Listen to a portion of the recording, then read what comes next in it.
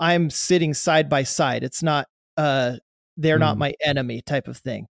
So I'm like, look, I'm an agent as well. By the end of the call, you should know all your options, and I'm going to let you decide what you'd like to do. And they're like, oh, okay.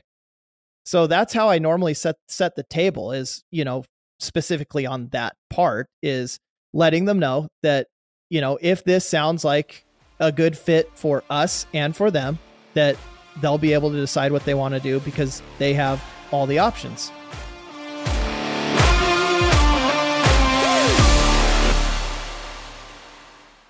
Hey friends, welcome back to the CarrotCast podcast. My name is Brady. I'm your host. This is a podcast where we help you build businesses of freedom and impact by dialing your online marketing and today your negotiation skills, your sales negotiation skills. We just wrapped up Deal Closers Month at carrot.com/close, and we went through the whole month without doing any sales negotiation content. And I know from doing the podcast for a few years that people love sales negotiation. It's always a favorite. So I wanted to bring on our new friend Jaromy to talk about closing deals. He's a killer closer. Anyways, I want to introduce him to you guys. Jaromy Tagg. Jaromy, welcome to the podcast, man. Thank you for having me. Stoked to be here. Yeah, absolutely. We met at Carrot Camp. Has it been a month and a half now, a couple months, and hit it off. A lot of common interests. But anyways, you're closing deals left and right, and that's your thing. Like anybody can close you a good lead or send you a good lead and you can close it. So, yeah, man, just want to dive into negotiation and talk about, common objections, how to overcome them, kind of your approach to negotiation, where you started, context for, your journey and all that, everything in between. Sound good? Yeah. Sounds good to me. Sweet. So give me like your 60-second background real estate. How'd you get into this? And I was going to ask you at the end, but I want to ask you now. I know the answer to this because I got to hear you talk at Carrot Camp, but why are you in real estate?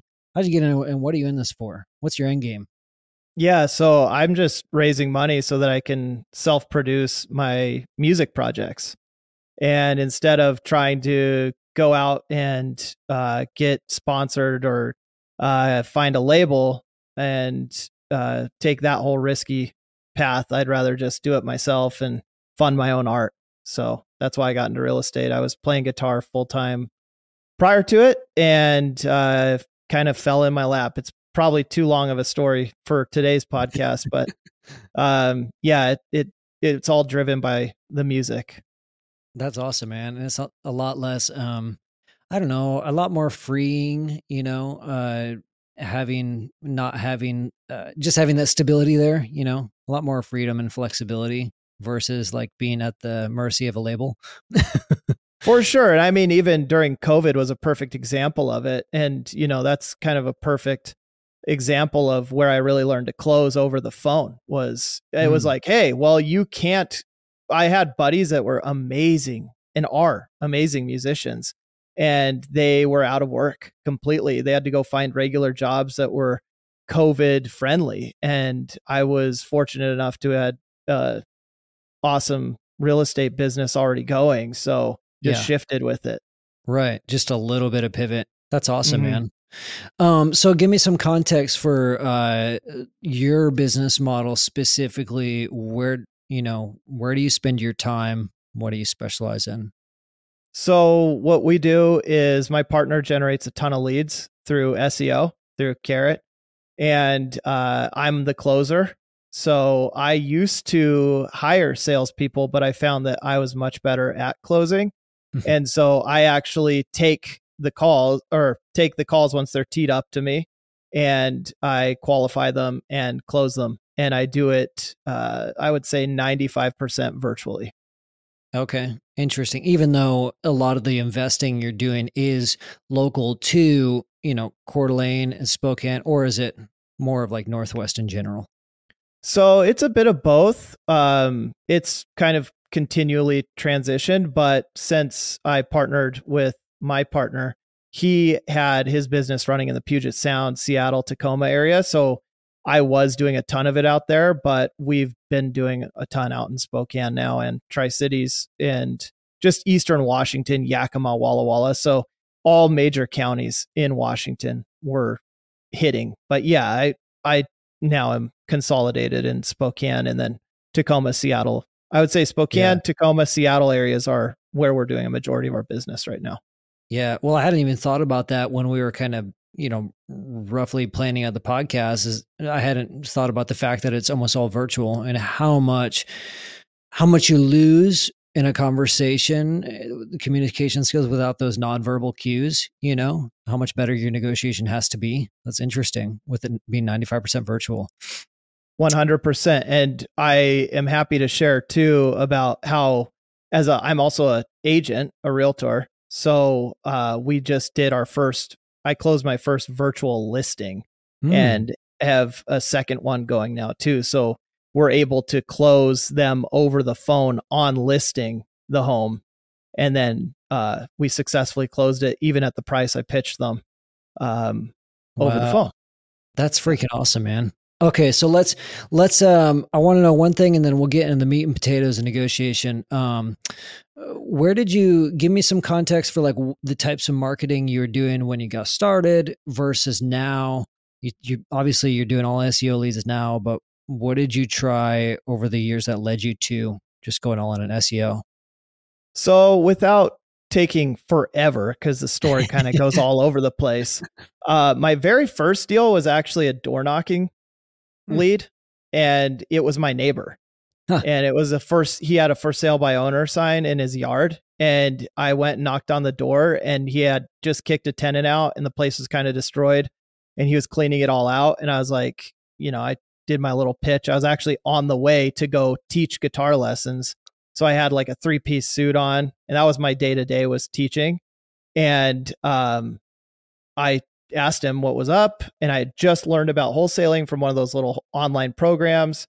And he's like, yeah, I just, put the sign out there 15 minutes ago. And I said, let's make a deal. And we did. And I made 10 grand 30 days later from that. Oh, snap. So, yeah. That's cool. I mean, you also had the ultimate trust and credibility. Oh, as long as you're a good neighbor. Yeah. Yeah. And I didn't really know him because it was his tenant. Oh. So his tenant was my neighbor. Yeah. And so I was just random dude. And I'm like, hey, but it had credibility because I was like, I live right over here, know? And I even told him straight up, and we'll get into this later, I was transparent of like, hey, if I brought you a buyer at what you're asking for, would that bother you? He's like, no, as long as I get my number, I'm good.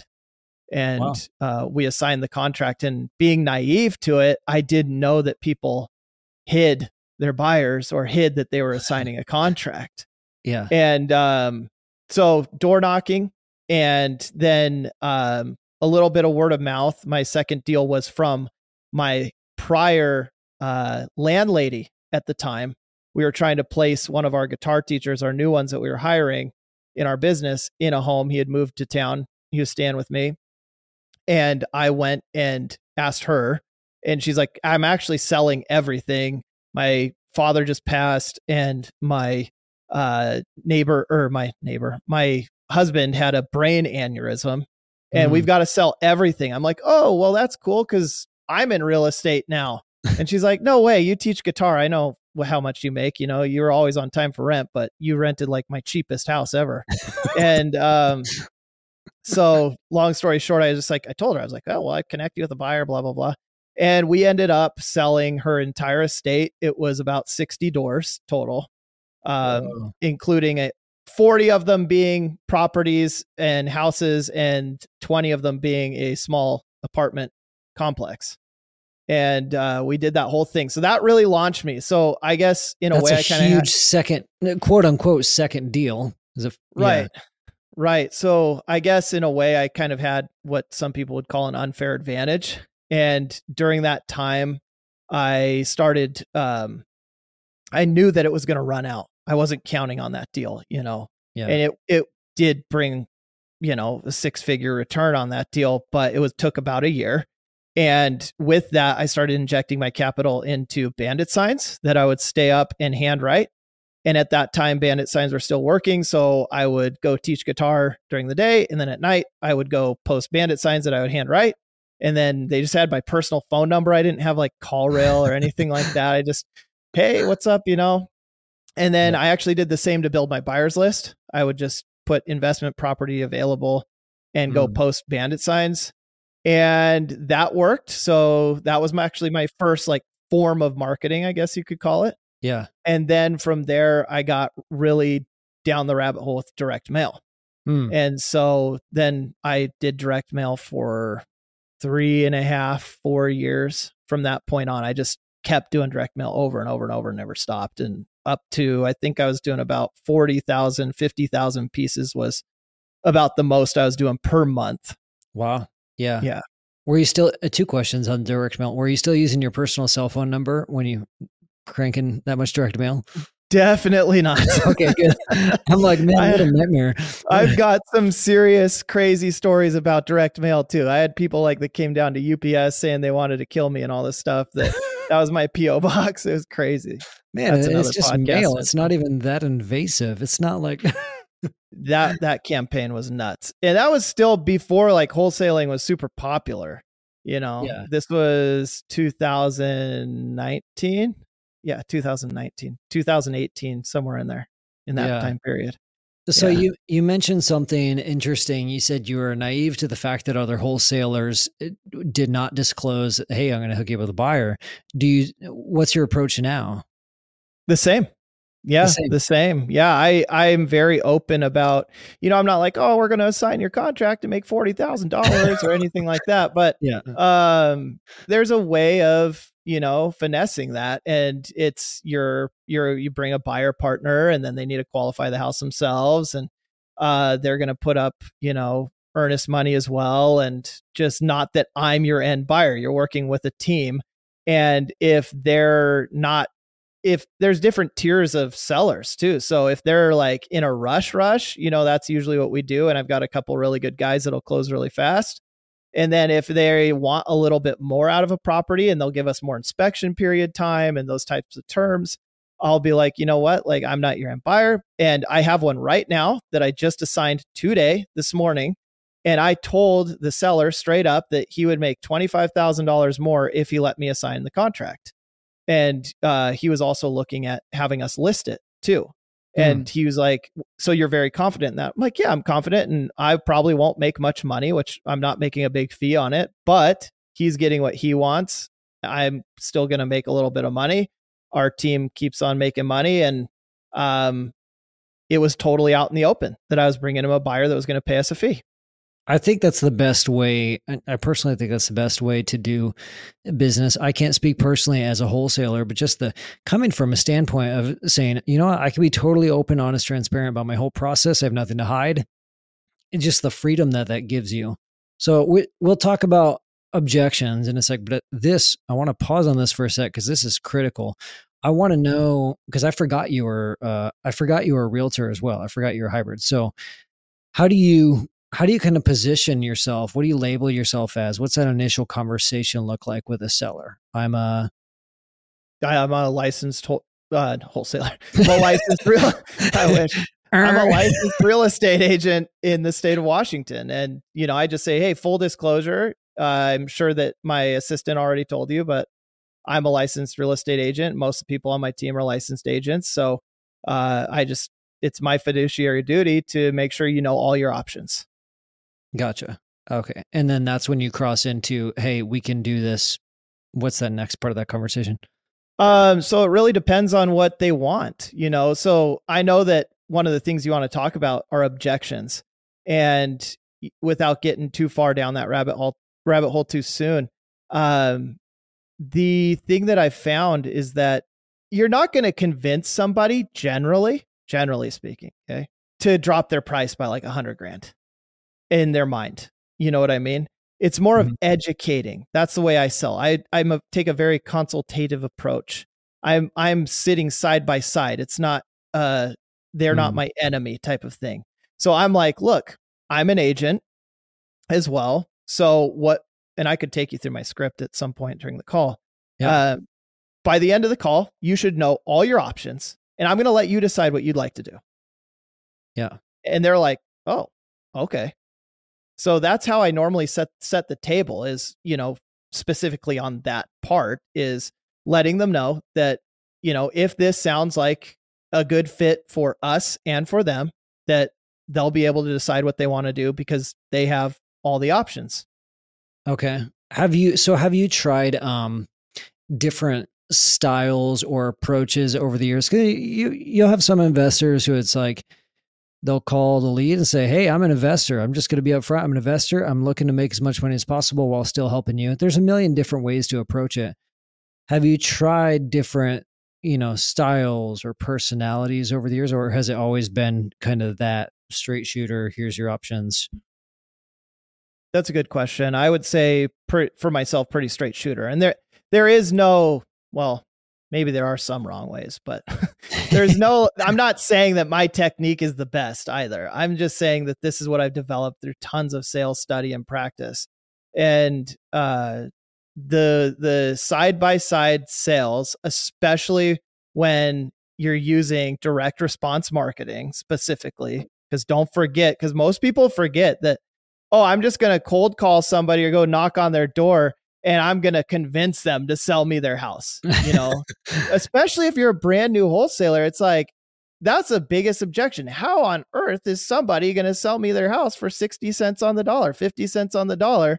And I'm going to make $20,000. Like, this seems so fake. That's what I thought when I first heard about it. Yeah. And then I realized that there truly are people who need that service. Yeah. And that's what you're ultimately doing. So it's not about objections as much as it is about really sifting through what they need and making sure that you're the right fit for what they need and educating them on why you're the right fit instead of convincing them. So by the end of the sale, they're actually deciding to go with you versus your competition or anybody, or thinking about going and, seeking anybody else out, if that makes sense. Yeah, that does. That does make sense completely, as it's not about really overcoming or defeating the objections. It's about gaining more understanding and educating them. Yeah. And what I always say, and I learned this from Tony Robbins' sales program, disc set back in the day, like 8 years ago, even before I learned about wholesaling or real estate sales, I was selling guitar students to come and take guitars. And I'll tell you what, that was such a hard sale. Like, hey, pay me a premium to teach you every single month, and then I have to sell you every single month to stay on top of getting your results. So, what Tony says is, if there are, and I know a lot of other salespeople say this, but he was a really big advocate for, if there's objections at the end of the sale, you didn't do your job right. You didn't sell correctly. You should have already drawn those out and covered all those bases by actively listening and by actively understanding clearly what they need and allowing them to understand what you offer. And again, allowing them to come to the conclusions themselves versus, oh, well, your price is too high or your price is too low. That's the big one, right? Your price is too low. Well, okay, here's my objection for price is too low. It's not like that. Yeah.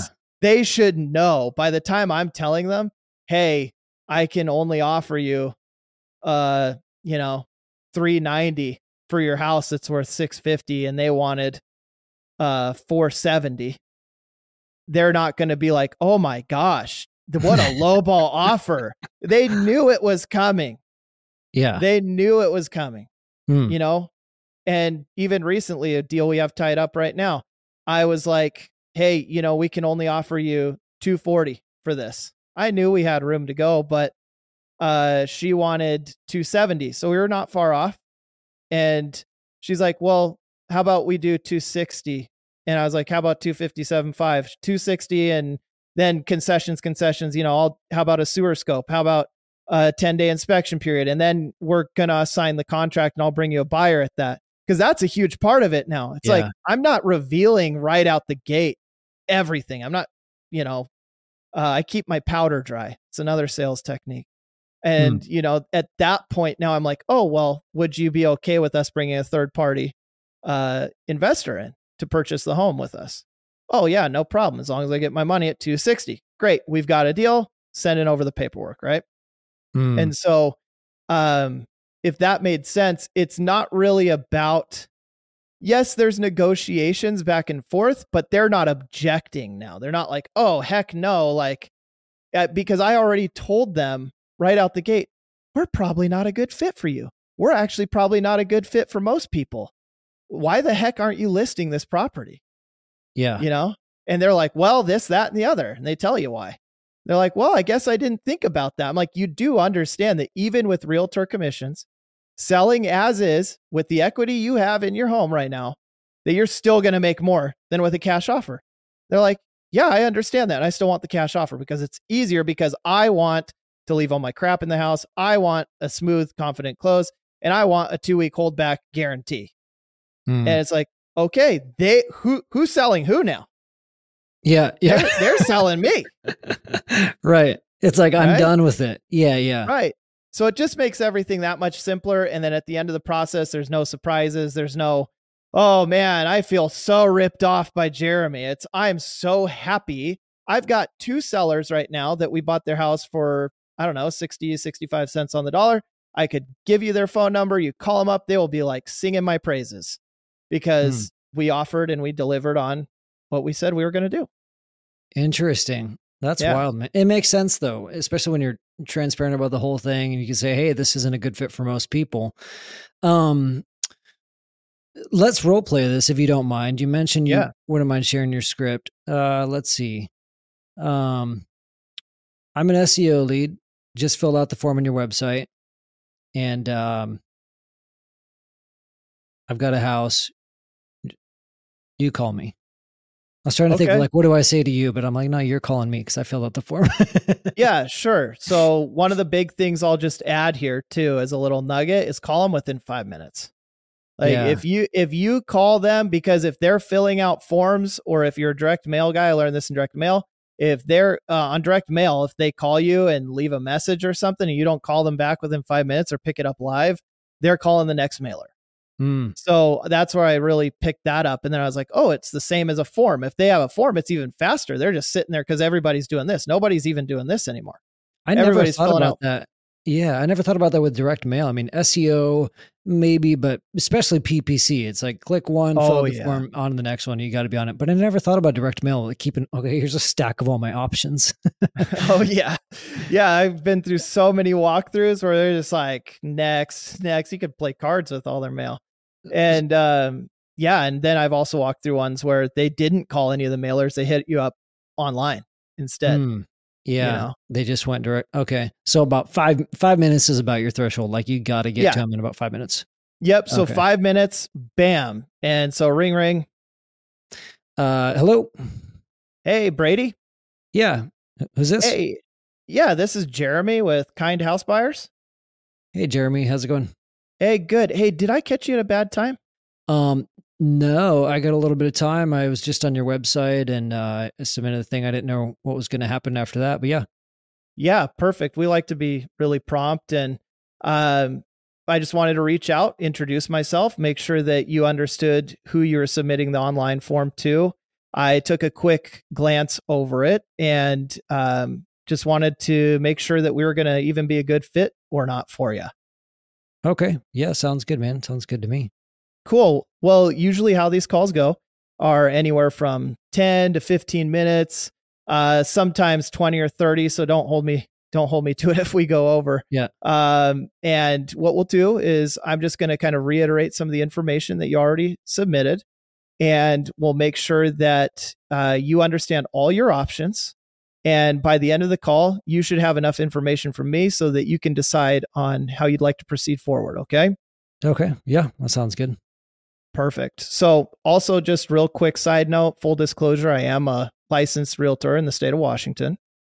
And just wanted to make sure you understood that, because knowing that I'm licensed, my license is on the line if I don't show you and tell you all your options price-wise for your home. Okay. You mean like listing? Yeah, just what you could get for it on the market as is if you fixed it up. There's always a few different routes to sell your home besides just a cash offer. Okay, that makes sense. Yep. Yeah. So I just want to make sure that you don't feel like there's any wool pulled over your eyes. Okay. Yeah, no, I appreciate that. Yeah, I'm just, went through divorce recently. I'm just looking to get rid of it. And so I feel like, I mean, we can look at the numbers, but I feel like for me, I'm just looking to get out of it and get as much money possible, but still want to sell it pretty fast. But I think I know Yeah. what it's worth. Okay. Yeah, that makes sense. So before we start getting into the situation too much, could you tell me just a little bit? Said that the house needs a few repairs. Um, Anything major going on with it other than the cosmetics? No, not the no, the roof is in good shape. We redid the roof 15 years ago. Foundation's good. Nothing major I can think of. Okay, cool. And I think I heard you say you want to get out of this pretty quick. And, you know, I'm not sure whenever there's a divorce situation, if I should say congratulations or sorry, but, you know, Congratulations. It's fun. It's fun. okay. Yeah. Well, I feel for you, and we are experts in the area of divorce too. So, um, timeline wise, you think in 30 days or less, Yeah. something like I was that? gonna say a month. If he can get me out of here within the month, I'd be stoked. Okay, cool. And so, do you have somewhere to go then? If we were to close it in a month, do you have somewhere to move? Yeah, I was just gonna stay at my brother's place for now, get a storage unit, and just figure it out. Okay. Yeah, that works. I always like to make sure I don't want you to be homeless. Yeah, I So appreciate that. yeah. So let's talk about you know, 30 days, um needs a few repairs. You said you understand the value. On the form here, I see you put you want about 230,000, and the lowest you would take is 210,000. Did you already, I didn't even ask, do you already have an agent that's helped provide some of this info for you? No, I was just kind of looking at Zillow and I figured it'd be around 250 or so. Seems to be what's going in my area. So I just kind of guesstimating based off that. Okay. And obviously you're educated, so you understand that a cash offer is going to be lower than what Zillow would say, or, you might get if you had it all perfectly fixed up in the neighborhood you're in. Yeah, I mean, I've got some equity in it. I mean, I figured it might be a little lower. I just didn't know like quite what to expect, but yeah, figured there'd be some sort of trade off. Okay. How much do you owe on the house? How much do I owe on it? Mm-hmm. Sorry, I owe about 70 grand. Oh, wow. You're in a really good position. Hmm.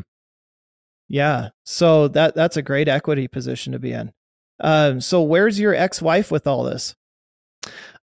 She is across the state in Seattle. Okay. And so is she on board with selling the house, or tell me a bit more about that situation. Where are you at with that? Are you guys amicable? Not the amicable. My hope is that we can do a split 50-50 equity split down the middle, but I honestly don't know. Okay. So sometimes when we're working with a divorce, it can get a little ugly. So I just want to make sure we dot all our I's and cross all our T's. Are you working with an attorney? Are you representing yourself? How are you guys coming to terms with all of this? I have an attorney representing me. And Okay. he's doing the communication back and forth, but I'd say I'm 80% confident we can get a 50-50 split. Okay. And who's ultimately making this decision for you to I, how much you sell the home for? I'm making the decision. I have more, the courts are more in my favor. I have more custody. So yeah. Okay. Got it. Is there anybody else influencing you, your attorney, family members that might want to say anything about how much you sell the home for? No. Okay. Got it. And if for some reason we weren't able to get you that 210,000, the bottom line, do you have any other ideas of what you'd do? I'd probably just either stay in it or probably try to list it myself. I've seen some of those, what do you call it? Like the things where I can just list it online without an agent. I've thought about trying that and get as much money as I can. Oh, like a 1% listing? Yeah. Okay. Like Interesting. like a flat fee listing thing. I've seen those online. Thought about trying that. Yeah. Been curious about it. And you said you might stay in the home? I mean, potentially if it's if I'm not going to get what I would hope to get out of it, I might be willing to stay in it longer if I needed to do more repairs and stuff. But otherwise, I'd like to get out of it as soon as possible. Okay, got it. So, anything far below 210,000 probably just wouldn't even make sense for you if we were able to guarantee a close in 30 days. Yeah, probably not. I mean, maybe close to it. It depends. It depends on what my options are. Okay. Yeah, that's totally fine. And I respect that because as an agent, like I said, our goal when we're representing you as a realtor, I'm taking off my cash buyer hat for a moment, is to make sure that you yield the most money out of your home. And so, just curious too, you working full time right now as well? Yeah, I am working full time. Have you sold a home prior to this? No. Okay, got it. Well, do you understand everything that you would pay an agent to list your home for versus a flat fee brokerage? Have you read up on any of that?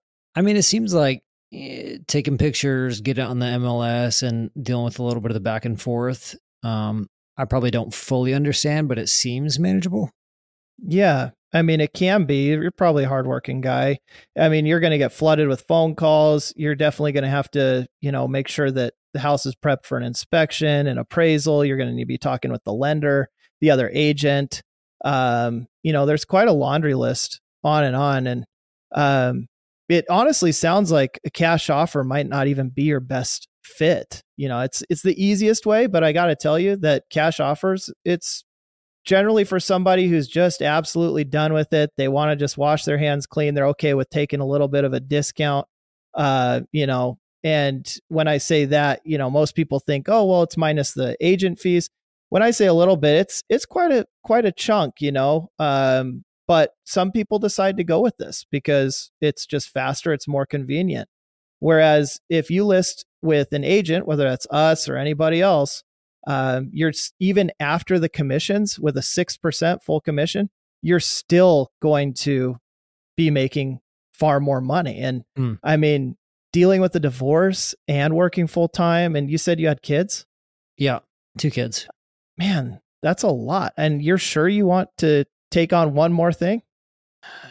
I mean, when you mention it, probably not. It depends on how many repairs need done. Yeah, I guess if I'm thinking about repairs and selling at the same time, probably not. I'd probably be willing to just be done with it. Yeah. I keep going back and forth, but I mean, really, I'd probably just want to get out.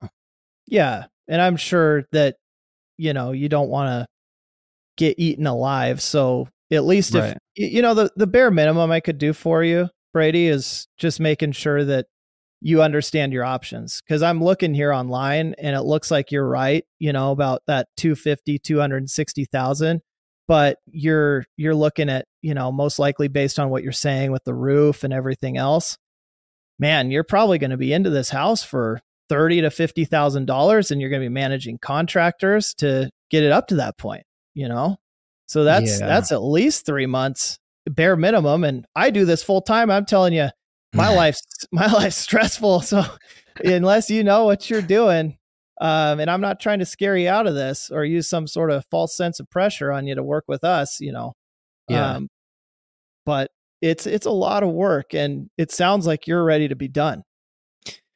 Yeah, I think so. I'm good at overcommitting, underestimating. I'm probably underestimating how long it would probably take to do the repairs. So, I mean, realistically, that being said, what do you think you could give? Like, how much of a cut would I have to take if I wanted to just get a cash offer and be done?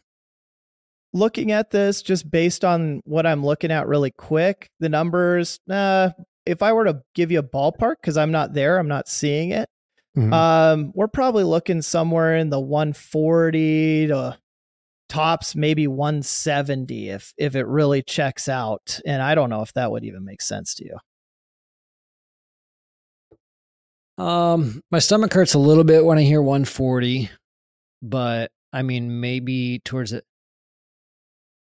Knowing what I know, hearing you talk about how long it'd take to do repairs, the listing, and wanting to be out, I could probably do like 180, probably be my bottom dollar. Okay. So, I mean, it sounds like you're open to it at least. Yeah. I mean, I've got the equity. If we can, yeah, I'd be open to it. Okay. I don't Well, like it, but the unknown variable of how much a repair is going to cost and how long it's going to take me, the longer that drags on, the longer I'm paying mortgage, you know. hmm yeah, and I'll tell you what, if we aren't able to get you 180, I can also get you, an estimate of what we could list it as for you and give you your options to sell it as is, because you might still be able to make more money even after the commissions. And um, at least you have another option. It could sit, it couldn't, it's not a guarantee, but um, it at least would give you another bit of peace of mind if you wanted to know both your options and the Yeah, differences. I appreciate that. I'd be willing to look at that. Yeah. Cool. Well, I think the next best steps, because I can't just say 180, I wish I could just wire the money right now, but I've got to talk to my team. And I think just scheduling an in-person appointment with one of our team members to come and meet you and see the home, grab some pictures. Do you think you could even send me some pictures? Yeah, I got a couple I could send you. Yeah. Okay, that would expedite the process. If you could get those pictures to me here in the next couple hours, I could actually probably write you up an offer and then get the process started from there. Okay. Do you want to come out here at all? Did you want to see the property or? Yeah, I would say this. How about this? You send me a few pictures because I don't want to waste your time. And I don't know if you're talking to anybody else. It doesn't matter if you are or you aren't. Most people that I talk to, they're usually trying to get multiple bids. So I don't want to waste either of our time and come out to the home and, just to know that I'm going to get into a bidding war. You know what I mean? Yeah. Yeah, that makes You sense. think you think you're going to put me into a bidding war at all? Um, I mean, I generally I think of it like if I'm getting work done on my home and I'm hiring contractors, I usually like to get 3 bids, but I'm kind of just looking for ballparks from a couple people, but I wouldn't take you all the way to the finish line and, yeah, I Yeah, won't well, get you into a bidding war. perfect. Well, in that case, then yeah, let's just expedite the process without us even coming out there. I'll get you a bid and you can tell me yes or no right out the gate. Okay, cool. That sounds good to Yes. me. So I'll shoot you my personal phone number, get you get those pictures from you, and I'll be able to shoot you over some numbers and explaining how the numbers work. And from there, I always like to tell people a no is totally fine. Hmm. I'm not afraid. I just want to make sure that we understand that we are or we aren't going to do business together. Do you think you could make sure that if it's going to be a no, that you could at least tell me that? Yeah, I can do that for sure. Perfect. All right. Well, Brady, I've appreciated our conversation and I really appreciate the opportunity too. Um, I think that we're going to be able to find some common ground here and find something that works for you. And I've helped a lot of people in your situation. My heart goes out to you. And do you have any Thank you. last questions for me? Um, no, I think that's about it. I guess my last question would be, what's a turnaround time usually for just being able to get out if we decide on a number? Oh, to close on your home? Yeah. Well, yeah, when I can move out. Yeah, I mean, that's going to be ultimately up to you. So do you think probably the 30 days is a good timeline from now, or if the number works, do you want to move sooner? I'd move sooner if possible, and I don't have a lot of stuff. So next 2-3 weeks, but yeah, a month is probably my max I would go. Okay, great. In the offer, what I'll do is I'll write it up for 30 days or sooner so that if for some reason you need to move sooner and we're ready to move that fast with you, we can. And as long as the title clears and the attorneys clear and the ex-wife clears everything and we can get it all done in about 2 to 3 weeks, I'm happy to accommodate to that. Okay. That sounds good. Cool. Did you have any other questions? No, that's it, man. I appreciate it. Yeah. I'll keep an eye out for the contract. Cool. Just if you could send me those pictures real quick and then I'll get right to work on it. Okay. Sounds good. Thanks, Jeremy. You're welcome. Talk to you soon. All right. Bye. Click. So I'm 100% convinced that a hybrid is the only way to go. I don't, Yeah, I did. for That's my big, sure. that's my big takeaway. I don't know how people do this without having all the options. I mean, I do, and I hear it, but like, why would you want to throw away those leads? And why would you not forget the lead? Why would you not want to be able to help people with multiple exit strategies? I just don't get it. I don't get it. Yeah, I mean, people, because it's a mindset thing. I even talked to a guy recently and he's like, oh, well, I don't like giving my salespeople that option because then we're losing deals. And it's like, if that's your niche, okay, I'll just say this. If the niche is just pure wholesale, you know your numbers, you're like, I'm spending $3,500 per deal, and then I'm making 25 grand per pop, per deal. So it's 3,500 for that. Then, and that's all we do over and over again. More power to you if you've got that down.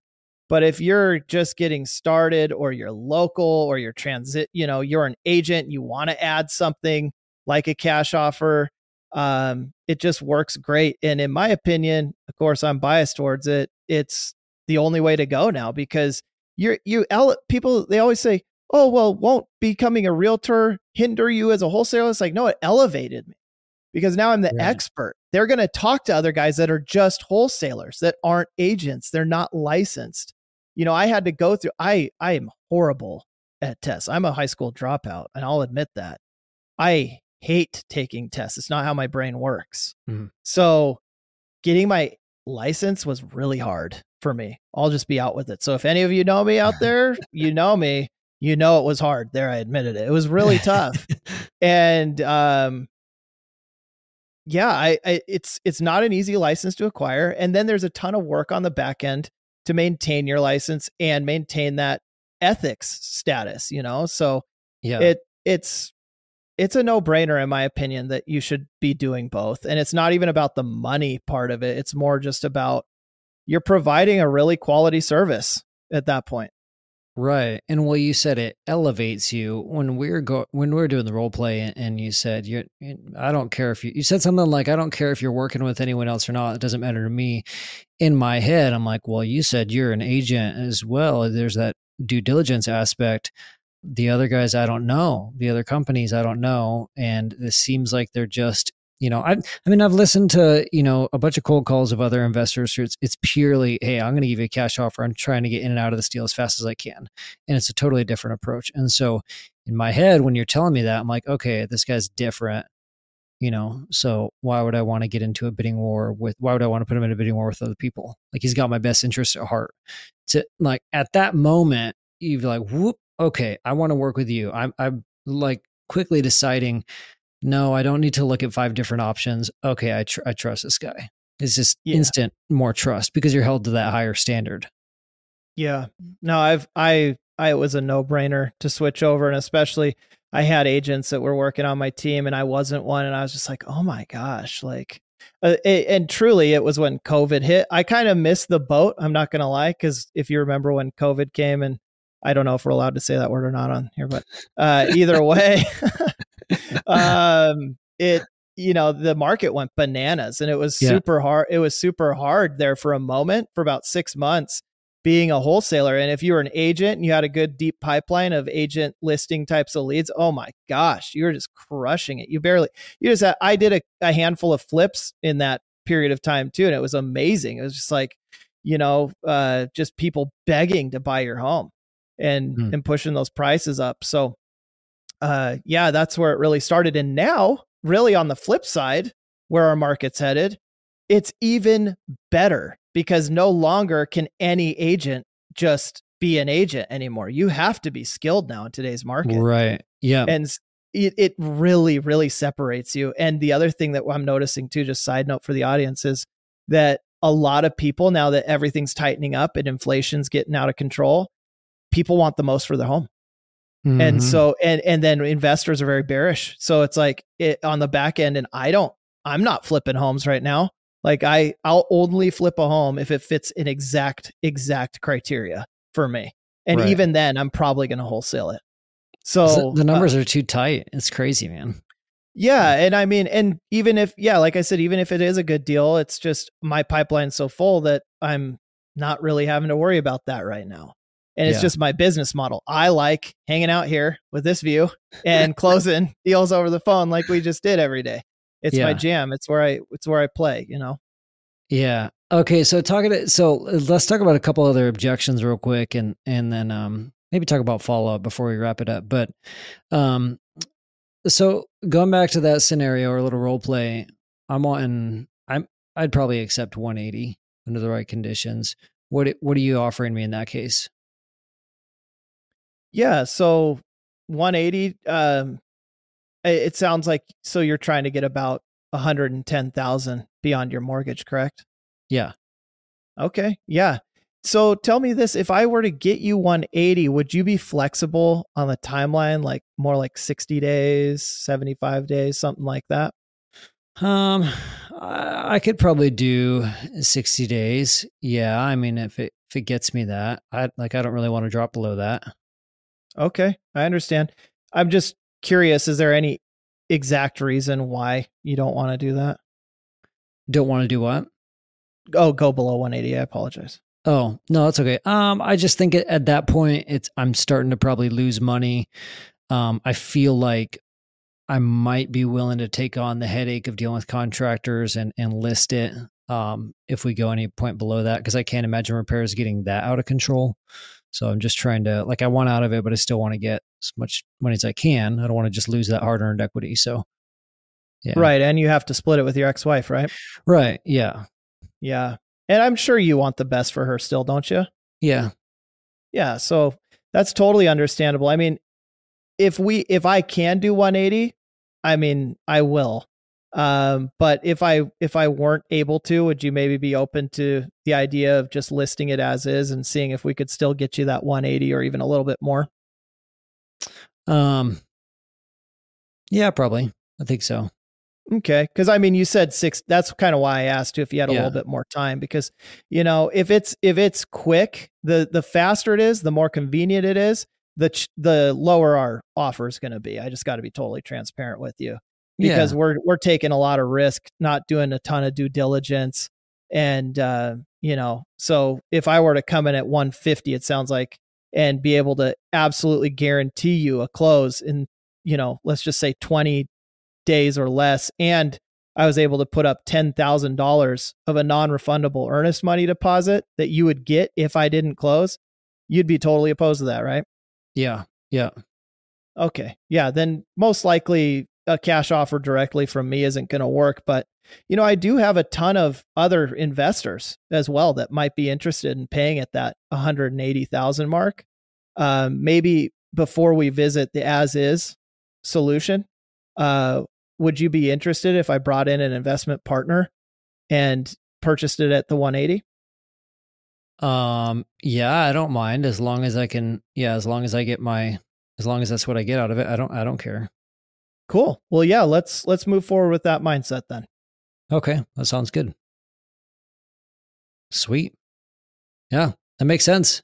Some people just aren't going to budge, and that's where you come in with that. And the thing is too, is again, cat's out of the bag. Most people aren't going to sell super cheap. that's just the way it is. Yeah. And so you got to be able to pivot around that, unless your model is just purely, I'm going to get the deals for this cheap. And, the thing is once you get past that, I just got an agreement from him. Once he meets our team in person at the property, or a contractor or somebody, or meets the investment partner that we work with, generally they're really good people too. And so at least our team is, and most our buyers, we vet really hard to make sure our values align and our business, the style of aligns. And so when they meet them, and then we come back, like after this, I'm going to have to go to a phone call and get a $10,000 to $15,000 price reduction on one of our properties, or walk away from it. And that happens, but you can go out there and the rapport's there. Now you're going to be like, oh, wow, yeah, we can do 180, but terms. And there could be a chance of us not getting approved with a loan for this. And once they meet you, they're going to trust you more, right? A second phone call, like the follow-up phone call to the offer. Now you've built more rapport. It's because I rarely make an offer on that first phone call. It is very rare. I don't even like to. Yeah. I think it sets you up for failure because you're just, again, you're not keeping your powder dry. And so they're just like, give me a number, give me a number, give me a number. I was like, is that all that matters to you, is just getting the most out of the home? Well, just list it then, So not point is, not everybody is going to be a good fit for you as well. And you have to keep that mindset because if and this is where my business is headed. I'm sure you're going to ask this later too, but I'm only trying to do business with people who are trying to do business with us. And I know that's a very ambiguous statement, but I have a certain criteria now of the type of client we want to work with. I don't like dealing with defiant clients, people that are bossy clients that think that they're in charge, that they know it all that, give them to your competitors. Like let them spin and spend all their time, energy, resources dealing with that until you find people that are reasonable. And generally, especially with SEO and pay-per-click, the deal is already close. When they put it on the form, it's already like within $30,000, $50,000, or it's there. And so we already know what bucket we're going to be pitching them because we understand their mindset. With the internet, everybody's so educated now. So in certain counties, certain areas, certain pockets of those areas, people are extremely educated, and they're not just going to be like, oh, well, I'm just going to give my house away. Right. There's gotta be a perfect storm really. And then what do you do with every other client? Well, that's where the hybrid model comes in. You serve them by helping them list their homes. Well, one thing I'm curious about is how often do you ever need to break down the math for people in regards to repairs? Like in our scenario, I'm saying, I need some repairs, but I don't think you would get that expensive. But personally, I know like the world of contractors is changing rapidly right now. Like what people used to pay for contractors a few years ago is dramatically different now. Materials, labor costs have gone up so much. It's nuts. Are you breaking those things down, or do you not need to get to that point? Oh, for sure. And again, it depends on who it is. Sometimes we'll talk to someone I just did a deal with. He was a contractor and he knew what we were doing. And he was just like, yeah, it needs this much. And we show up, we're like, yeah, it needs that much. And he's just like, I just want to get out of the house. I inherited it. I don't want to deal with it. I've got too many other projects going on. I know what you guys do. So if you can close it in 3 weeks, let's do it. Then you've got the people on the whole other end of the spectrum that think they know what they're talking about. They're like, oh, it just needs paint and carpet. You know what happens next. The foundation is gone. I dealt with one of those too. And either they're lying to you, straight up lying to you, or they're just completely uneducated. And you're like, hey, look, this is about what it would actually cost. And are you willing to pay that? Are you, like I took you through the call, I'm like, do you have the time to do that? Like, let's be logical for a moment here. You have kids, you're going through a divorce, and you work full time, and you're telling me that you're going to now take on a house renovation project in order to get $30,000 more out of your home? Like, are you serious? Like, come on, man. Like, that's what are you thinking? And then they're like, yeah, you're probably right. Actually, like, I didn't even think about that because they're calling you so emotionally, So it's really breaking. I do, to answer the long answer longer. It's a yes. I oftentimes am educating them, and I'm not using that like most wholesalers. Well, they'll just come in and they'll just start beating up the property. If you notice, I was, I'll use the property as a talking point, but then quickly segue into the emotions. Hey, what's going on? How soon do you need out? Where's the wife at? How's the divorce going? Try and get them laughing. The joke, it's ballsy, it's bold, but generally if there's a divorce, it's hey, is it a congratulations or a sorry? They're like, oh, it's a sorry. It's like, hey, I'm really sorry. And then you're shifting over. But most of the time, especially when one of them's upset, they're like, it's a congratulations, and they laugh, and that builds like a massive rapport, Yeah. So it's taking risks there, but the point is you have to discern the difference when you're talking to somebody in an emotional state versus a logical state. And that education piece comes in last. about the repairs. The home is always the last part of my topic. Yeah. It'll start there to get them to open up, because that's how you truly build rapport. It's not about, oh, you like cats? I like cats. Oh, you like the Mariners? I like the Mariners. Oh, you like football? I like football. Oh, how about them Seahawks? That's not rapport. That's cheesy. It's letting them talk. It's hearing them. They want to just talk and open up to you. And that builds trust when they know that you're actively listening. That to me is rapport. Interesting. One thing I was thinking about is when you get that point, when you have discerned like this person is like logically based or emotionally based, are you, for the logically based person, are you kind of pivoting at that point? Yeah. I move a lot faster. Okay. I'll move a lot faster. And if you listen to, I know I don't want to like mention tons and tons of names, but there's so many great sales programs out there. And, if you can really tell, there's like 4 personality types. If, the logical based person is usually the analyst or a driver. They're very aggressive. They've already done all the research and they already know. And usually I'm just like, okay, you already know all this stuff. I just stroke their ego. I'm like, you already know what's going on. So why the heck are you calling me? They're like, well, you're the one that came up with the best reviews. And okay, well, why, I was just listening to YouTube little video with Chris Voss, Never Split the Difference. Yeah. And that's such a great question of just like, oh, well, why'd you choose us? Why are you choosing to move forward with me? Or why'd you choose to think that? Why'd you choose to think of me that way? Something along those lines of what's like, well, okay, you already know all that. That's great. So why are we on the phone? And then again, they're going to start selling you. Well, you had great reviews. And well, I understand that I could list it, but like this last guy that we just did a deal with, I could list it. I could finish it out all myself. I'm just done. I've already made my decision. You had great reviews. I'd like to do business with you guys. Okay. Sounds great. Well, let's come to an understanding. Yeah. And then at that point, you're just really understanding the technical moving pieces of it with a logical person.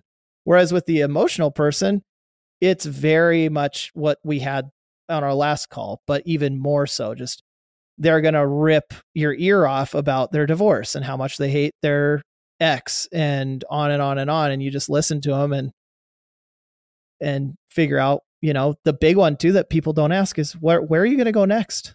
What's your plan? Because when people are in that emotional state, they're like, wait, I haven't even thought that far. Yeah. Right. So, they only have the energy to think about what's here now. Yeah. Under that stress. Interesting. Yeah. Man.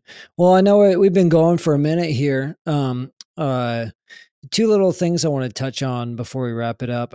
Is there any way, and if it's not an answer to this, and that's fine too, but do you treat SEO leads different from the others? Like if you know the lead source they're coming from, does that matter? Does that change it up for you at all? The approach? Yeah, for sure. I mean, we're mostly doing them SEO and pay-per-click. So, I mean, even there's a subtle difference between pay-per-click, and a lot of guys will argue this, but I'm really seeing it. Pay-per-click versus SEO. Generally, when they're, clicking, they're clicking a bunch of links, they're clicking them fast, they're shopping, right? Yeah. SEO, they're generally researching. So they're really a lot of them at least are doing their due diligence. The best leads they're really reading your site versus a direct mail. They're oftentimes, they got a piece of mail. They've gotten it 9, 15, whatever times they've gotten it now from you. Hey, I've gotten this so many times. I finally decided. So I just figured I'd reach out and see. So they're looking to be educated. You see how I'm kind of going down? Yeah. So they're kind of on that in between of like they're shopping and they're educated. Then there's the cold call and the cold text, which I've both done a ton of. And those are long-term leads. Generally speaking, it's so rare. I can tell you one time that I made a cold call. Maybe this is because I didn't cold call enough or whatever. And Brent Daniels can call me out on this, but I got one that I closed on that first cold call. And it was a deal, like ready to go. And that to me was just a little bit of just luck, right? Where you just cold calling a ton and they were just ready. Most of those are going to need to be nurtured for a long time. When I was tracking our KPIs for cold calls and texts, it was about 6 months. Whereas a pay-per-click lead, you can get one and close it in 2 weeks. So, like literally be there that evening, signing it up at the closing table in 2 weeks. And then you've got bandit signs, which depending on your market, are or are not working at this point. I'm not going to tell you what is or isn't for you because I don't want to make promises and you're like, yeah, Jaromy told me bandit signs that don't work. Or, you know how many Sharpies I bought because Jaromy told me I got to handwrite them. Yeah. Wasting all that time and money. But they're also direct response. A lot of them are, but the thing about bandit signs was most people think they're really scammy. And so the people that do call you are like really good because they know they're like, hey, I know that you guys buy really ugly houses or my house is horrible or, you know, our best bandit sign deal ever. She didn't own a car and she was riding her bicycle to work and she was selling an inherited property and saw our sign. And so most people think bandit signs are very scammy, but so when you do get one call, it's usually like people sellers or wholesalers. You're saying most sellers. Sellers. Sorry. Yes. Gotcha. Most sellers think just the general public. And most people are like, oh, the response I always get is like to bandit signs to somebody who's uneducated, uninitiated. They're like, oh, those actually work. It's like, yeah, actually they're real. Just, yeah, it is real. So bandit signs, they're like, depending again on your market and timing and all that, you don't get a ton of leads, but when you do, it's usually a real good one. Interesting. So yeah, there's a ton of different approaches, but the sales approach still basically stays the same of setting the table like I did with you, letting them know how the call's going to go, letting them know kind of how our process works throughout, making sure you're understanding all their questions. You know, the difference is with a cold call, you're approaching them and you're like, and they're like, well, what's your offer? You approached me. So really you're just looking for somebody who's like, yeah, actually I have been thinking about it and you caught me at a good time. And then you're nurturing that versus an SEO lead. They're reaching out to you. They're giving you the price first. You know, they're already like giving you everything. And then you call them up and you're like, hey, I was just reading your menu you submitted of what you'd like. And I can serve you or I can't serve you. Yeah. And so that's why I'm a diehard carrot and SEO pay-per-click guy now. I love that, man. I appreciate that context. The last thing I want to ask you, are you doing, you mentioned before we hit record on the podcast, you're moving from IF1 Investor Fuse Podio, the OG platform, to Investor Fuse 3. What kind of follow-up are you doing and why, or for what lead sources? Yeah. So we do a ton of email and text follow-up that's auto. And so we've got text strips and Carrot too with the sites. It provides, you know, some automatic drips right out the gate. Anything from really quick. So as soon as it's submitted, boom, you get hit with an email, boom, you get hit with a text. Somebody's going to be calling you. And then if they don't pick up, you know, then it's going to be little while longer. They're going to get another text. And then the next day, you know, there's a sequential text, basically an email drip that goes out to that lead that comes in for our direct response leads. And then for anything long-term, we actually use a holiday follow-up. I couldn't find anything for August, so I send them out a text that's like Happy Watermelon Month or something like that. I'd have to go look at exactly the wording we use. But, you know, they have those stupid national holidays. That'll get an open. That'll get a high open rate. Yeah, for sure. And so we've got a long term, we've got a short term, and then our midterm, we're hand dialing a ton. We're doing a ton of follow up. Even earlier today, I was like talking with my leads manager, and I was like, hey, you know, here's the campaign. you're calling every single lead that we've talked to in the last 6 weeks, and you're seeing if they want to sell before the end of the year. That's your pitch. You want to sell before the end of the year, and then you're sorting them out that way. So ton of follow-up. He's just on the phone. And our whole thing is, if your jaw isn't aching and your ears aren't hurting, you haven't called enough that day and talk to enough people, because that's what it's all about. It's about getting enough people on the line too, But yeah, we just that deal I told you about that we're closing, well, 2 right now, actually 1, 2, 3. I'm looking at our board. 3 of them right now were in our system for, one was 1 year, one was 3 years, and the other was about 2-3 years. And and we're just still working them. So yeah, that's crazy when they're not quite ready yet.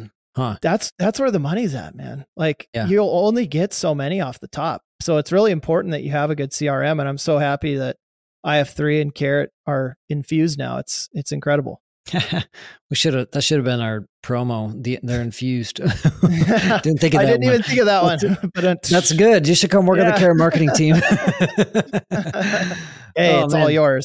Well, thanks, man. We've been at it for a while. I appreciate it. I was planning on covering more objections, but I'm glad kind of had that natural pivot, because I think it's more valuable. It's more real. It's more applicable than like quote unquote battling objections.